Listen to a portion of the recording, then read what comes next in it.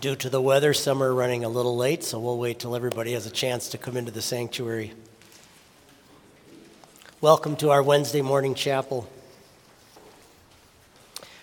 Just as a brief announcement, please notice on the bottom of the page for today's chapel that there will be an evening Advent service tonight.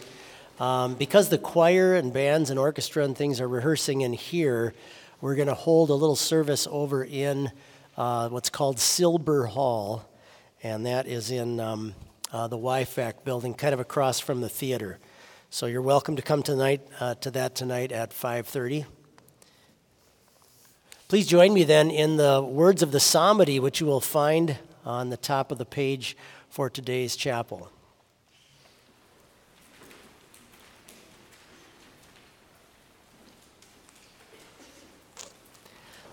Unto you, O Lord, I lift up my soul. O my God, I trust in you. Let me not be ashamed. Do not let my enemies triumph over me. Yes, let none who wait on you be ashamed.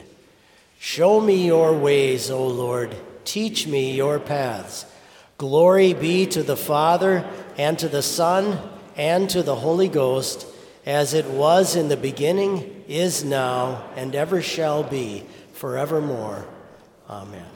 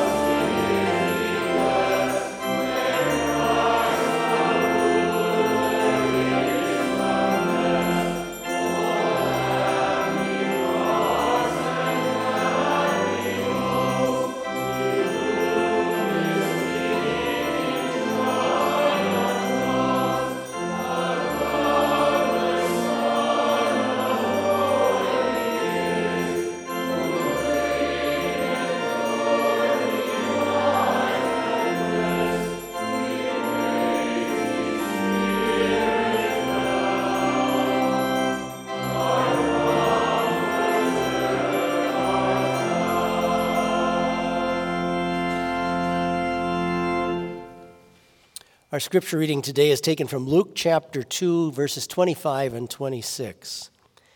And behold, there was a man in Jerusalem whose name was Simeon, and this man was just and devout, waiting for the consolation of Israel, and the Holy Spirit was upon him.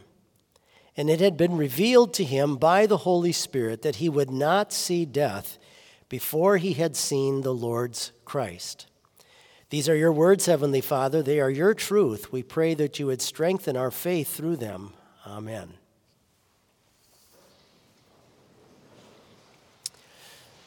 Sometimes we learn big lessons in life in a way we maybe didn't expect. I had one such lesson that happened to me during my vicar year. That's when you're a student pastor at a church in Minneapolis. I had been asked to go visit an elderly woman. She was in her upper 80s, and something unusual was that she had had heart surgery at that age and was recovering in a hospital. And I specifically remember it was one of the first hospital calls I ever conducted. And I rode the elevator up, and I was holding my Bible in my hand. And I remember that I was on the elevator with 4 or 5 other people. And I remember, I'm ashamed of this now, kind of hiding my Bible a little bit as I rode up. And I got into the room, and it was a large room. There were actually 5 patients all recovering from surgery in one big room. And nowadays, most hospitals, you don't see more than 2 in a room. And there were no curtain dividers up, so you could see every person in the room recovering in their beds. And the woman I came to see, this very elderly woman, had tubes all over the place, and she was all taped up on her arm and had really gone through a big surgery, you could tell. And because of all that, was unable to talk to me at all. So there were groups of nurses and a few doctors going in and out of this room. It was a very busy room. And there were probably a dozen people going in and out at the time. And I just remember feeling kind of odd that here I was sitting at the bedside of this older woman, and she couldn't talk. And I really didn't know her very well. And now I was going to read to her from the Bible, and I was going to say a prayer with her, and just how different my activity was from everybody else in the room. But I learned a big lesson from that lady that day as I read her some comfort from God's Word and said a prayer with her. Just as I was getting ready to leave, she kind of looked right at me, and I had taken her hand just to say goodbye. And she squeezed my hand really tight. And it was kind of her way of confessing her faith and her way of showing her appreciation for the ministry, for the Word of God, and for especially her Savior. And I remember going back onto the elevator that day to go back down, feeling kind of ashamed of myself that here was something that to her was so precious, maybe in the dying days of her life. And I was almost kind of embarrassed to be the one to bring that to her. The story in front of us in our text today is about, we assume, an elderly man. The church has often thought through the years he was probably up in years, Simeon. It's a name that was pretty common among Jewish people. There was an old tradition about Simeon in the church that he was the father of Gamaliel, the man who had instructed St. Paul so deeply in the Jewish faith.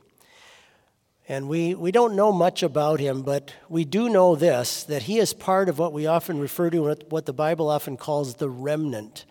A remnant is that when God's word has been present in a generation, quite often it can be rejected, but God will always preserve his church and have a remnant left of those who truly believe. Many of the Jewish people at the time of Jesus' birth, many of the Jewish people had come up with some non-biblical ideas of what the Messiah would be. They thought that he was going to be some great, maybe political ruler or some great general that was going to bring Israel back into some tremendous prominence in the world and possibly cast off the Roman Empire and things. But here was Simeon in his humble faith, who by faith that God had given him, read through all of that and realized where the Messiah was to be found, and the great prophecies that God had given about that. He stands at a crucial juncture in what we think of as the intertestamental period between the Old and New Testaments. He's a great tie between those two for us, and God places the story in Scripture for us, and the church still sings his famous Nunc Dimittis, "O Lord, let us now thy servant depart in peace," so often when we worship. But there are some tremendous lessons we can learn from him. One of the things that people know about us is that we hate to wait. The people that design and set up amusement parks know how much we hate to wait. They try to make the line feel like you're close, even though you might be a mile away. It could be a whole hour till you actually get on the ride, right? But they like to make you feel like you're really close to it. And the reason for that is if you just stretch that line all the way out, nobody would want to stand in it. We have to almost trick people to wait. And there's something in us that does not like to wait for things. And it points out the danger of spiritual impatience in us. We would like to be able to tell God when exactly things should happen. And sometimes when we have to wait for things, it can bring out a lack of faith in us. And I know for myself, it's a time when I can so easily get distracted from the things, all the other things going on in life, from the things that really matter. And I can start to grow complacent. And I can start to grow kind of apathetic about my faith. You know, you think of when Christ gave his promises of his return way back 2,000 years ago roughly, and to think how long the church has been waiting for that to happen, the longer that we have to wait. So we're the worst generation as far as waiting the longest in that sense. The longer you have to wait, the harder it becomes to wait, because it's more easy for us to say, well, it's really never going to happen. It hasn't happened yet, and so it feels like it's never going to happen. And that's when it gets dangerous. That's when the time becomes dangerous for us to assume that maybe this is never going to happen. But true faith, notice from Simeon that true faith embraces Christ and places its hope in him alone. There were probably other little babies and children brought into the temple courtyards that day, and yet Simeon walks up to this young poor couple and takes this little child in his arms. And I always wonder, what was it like for other people in the temple area that maybe witnessed this little event to hear him talking about this little baby from this very poor couple, talking about this baby, using expressions like the salvation of Israel, the glory of Israel, and that God has delivered salvation to us, the hope of going to heaven. I just wonder what other people would have thought.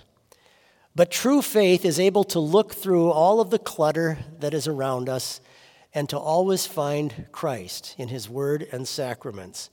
And faith always wants to latch on to Christ alone and to place our hope in him. I remember once at a pastor's conference, a pastor made a great statement that I had tried to write down as fast as I could. I'm going to read it to you. Saving faith is not simply a belief that God exists or that Jesus is the Son of God, but places itself entirely in his care for your hope of salvation. Imagine if you're on a small airplane and there was someone sitting next to you who happened to be an engineer for a parachute company. And this engineer is explaining to you how he's designed parachutes and how they work and the structure of them and the cables and all the stuff that has to go on and the clips and how secure and safe they are. And he can describe all of the stats about the parachute. But all of a sudden, if the plane starts to go down and has engine trouble and you have to now strap on a parachute, suddenly his knowledge is not what matters, but placing his hope in that parachute is different than the knowledge that he has. When God teaches you and me about Christ, he certainly wants us to have knowledge about him, but it's more than that. Faith is more than just knowing about Christ or who he is or breaking down the details of the doctrines about him. It means putting your hope in him. It means placing your hope of going to heaven in him, trusting in him, placing your confidence in what he has done for you alone. That is the true essence of faith. Faith is also, we see in Simeon, content to live here in this life, but is really always longing for the life that is to come. During Christmas time, you'll maybe see this in your homes too. Little children will often open presents, and sometimes they'll get so caught up with the wrapping paper in the box that's more important than the gift.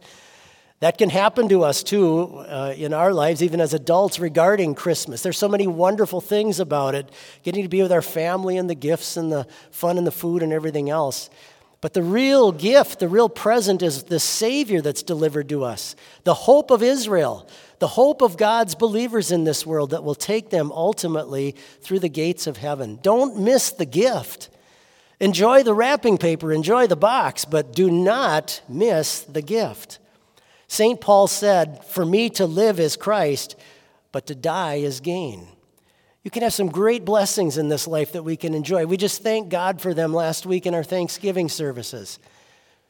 But let's not be so focused on them that we miss the greater gift. C.F.W. Walther said this regarding Simeon: "This is the way in which a person who has served the Lord dies. He has already experienced the horrors of death in his repentance, and he has overcome them by Christ's blood. Now death, disarmed of its horrors, comes to him as a messenger of peace." Bethany College is here to teach you how to live a wonderful Christian life in service to God and your fellow man. But it's really here to teach you how to die. It's here to get you ready for the day that somebody has to hold your hand and speak the last comforting words of God's word to you about your Savior. Live for that day. Live for the comfort that we have in Christ and the hope that he brings us of everlasting life in heaven. Amen. Please join me then in prayer number 1 on page 147, the first prayer in the Advent season, and let us rise. Page 147.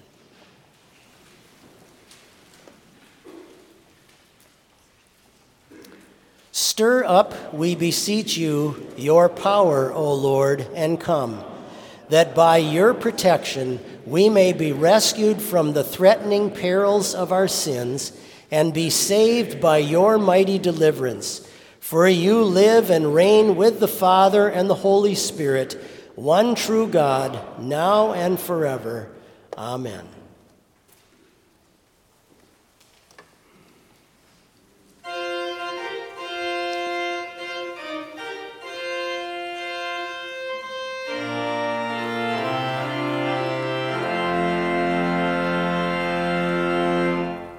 Fling wide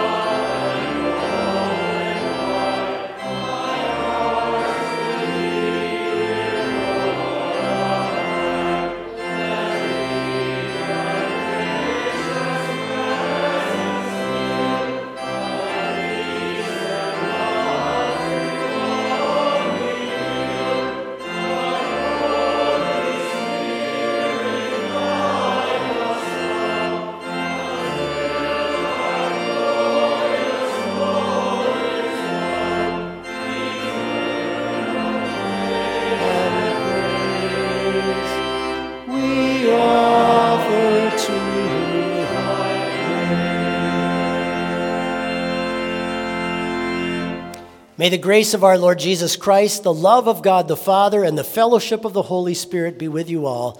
Depart now in his peace. Amen.